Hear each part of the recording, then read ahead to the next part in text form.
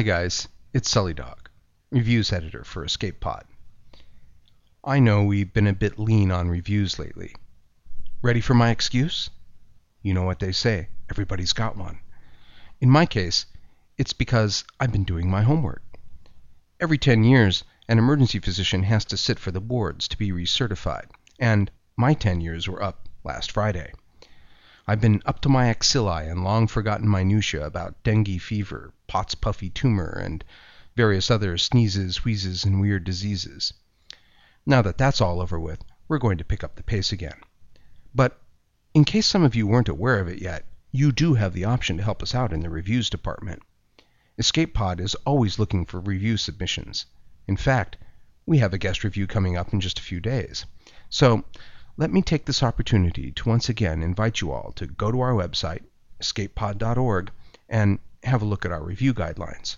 Then, go read a book, watch a vid, or play a video game, and submit your review. We'll be looking for it. So, with all that out of the way, it's time for the review.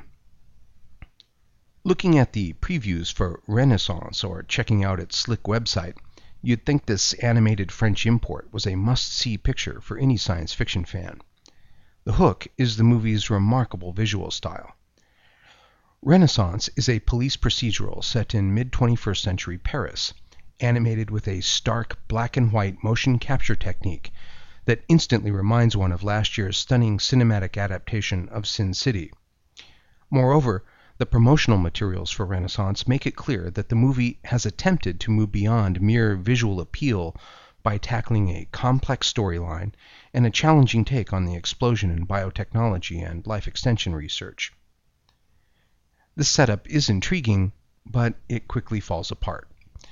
The action takes place in Paris in 2054. The Avalon Corporation controls market share in the lucrative longevity business. Two things about that. First of all, we never see any really old people in this future, with the exception of an aged Japanese scientist. A longevity scientist, mind you. He sits rotting in a nursing home like any other unwanted senior, and garners expressions of amazement for being an unbelievable 94 years old. Wow. And second, Avalon, Paris, and the whole EU are all in a twist because Avalon's most promising scientist, Ilona, has been kidnapped. And get this, she's all of 22. I can only conclude that the filmmakers have some curious ideas about age, corporate R&D, and the science and business of longevity. The kidnapping case falls to Captain Carras, a sort of French Dirty Harry. You know the type. A shoot first, ask questions later maverick, always breaking the rules, a man alone, the kind of cop who can go for days without sleep, powered only by his steely determination, chiseled good looks, and, presumably, occasional infusions of coffee and croissant. Like most fictional cops of his species, he had his personality surgically removed right after he got out of plainclothes.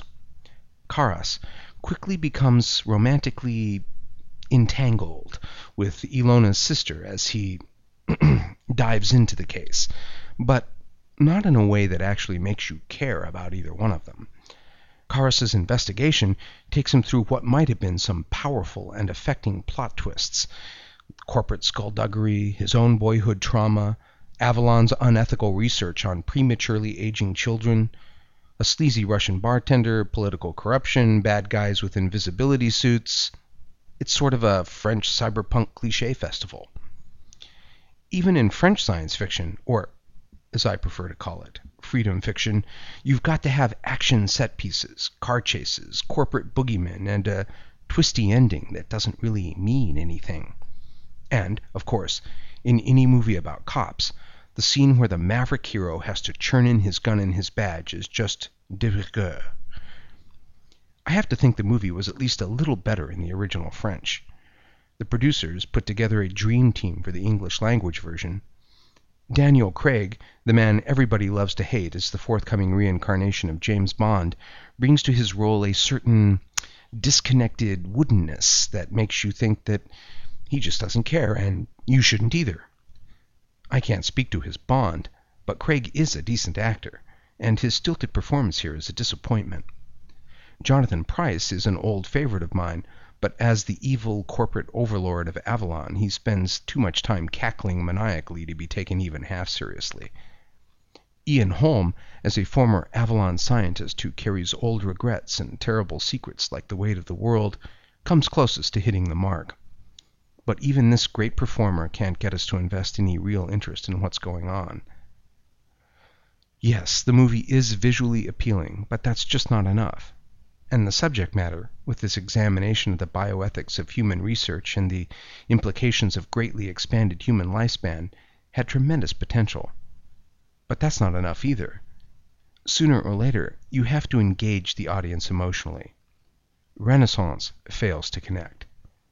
Stilted performances, arthritic pacing, formulaic plot, and an overwrought and intrusive soundtrack ensure that by the last languid act we are painfully aware that we are watching a cartoon in the most arid and schematic sense of the word. It's been a dry season for cinematic SF, but I can't recommend Renaissance even for its remarkable technique. If you're hard up, you can probably check it out at your local art house cinema, but don't say I didn't warn you. It's a good bet your time will be better spent with the new season of Battlestar Galactica. This is Jonathan Sullivan for State.